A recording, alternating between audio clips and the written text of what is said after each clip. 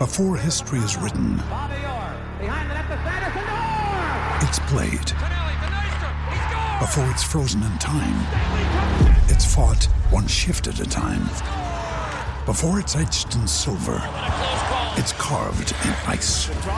What happens next will last forever. The Stanley Cup Final on ABC and ESPN Plus begins Saturday.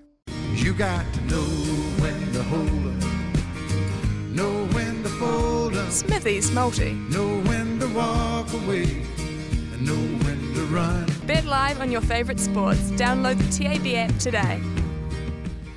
Let down by Jill Teichmann yesterday. She was actually beaten very, very comfortably by Lin Zhu from China in the second round, so that didn't help us out. She was pretty short too at $1.39, so we weren't able to get up there. We'll have another crack today with the Dallas Mavericks to beat the Atlanta Hawks. The Atlanta played well yesterday.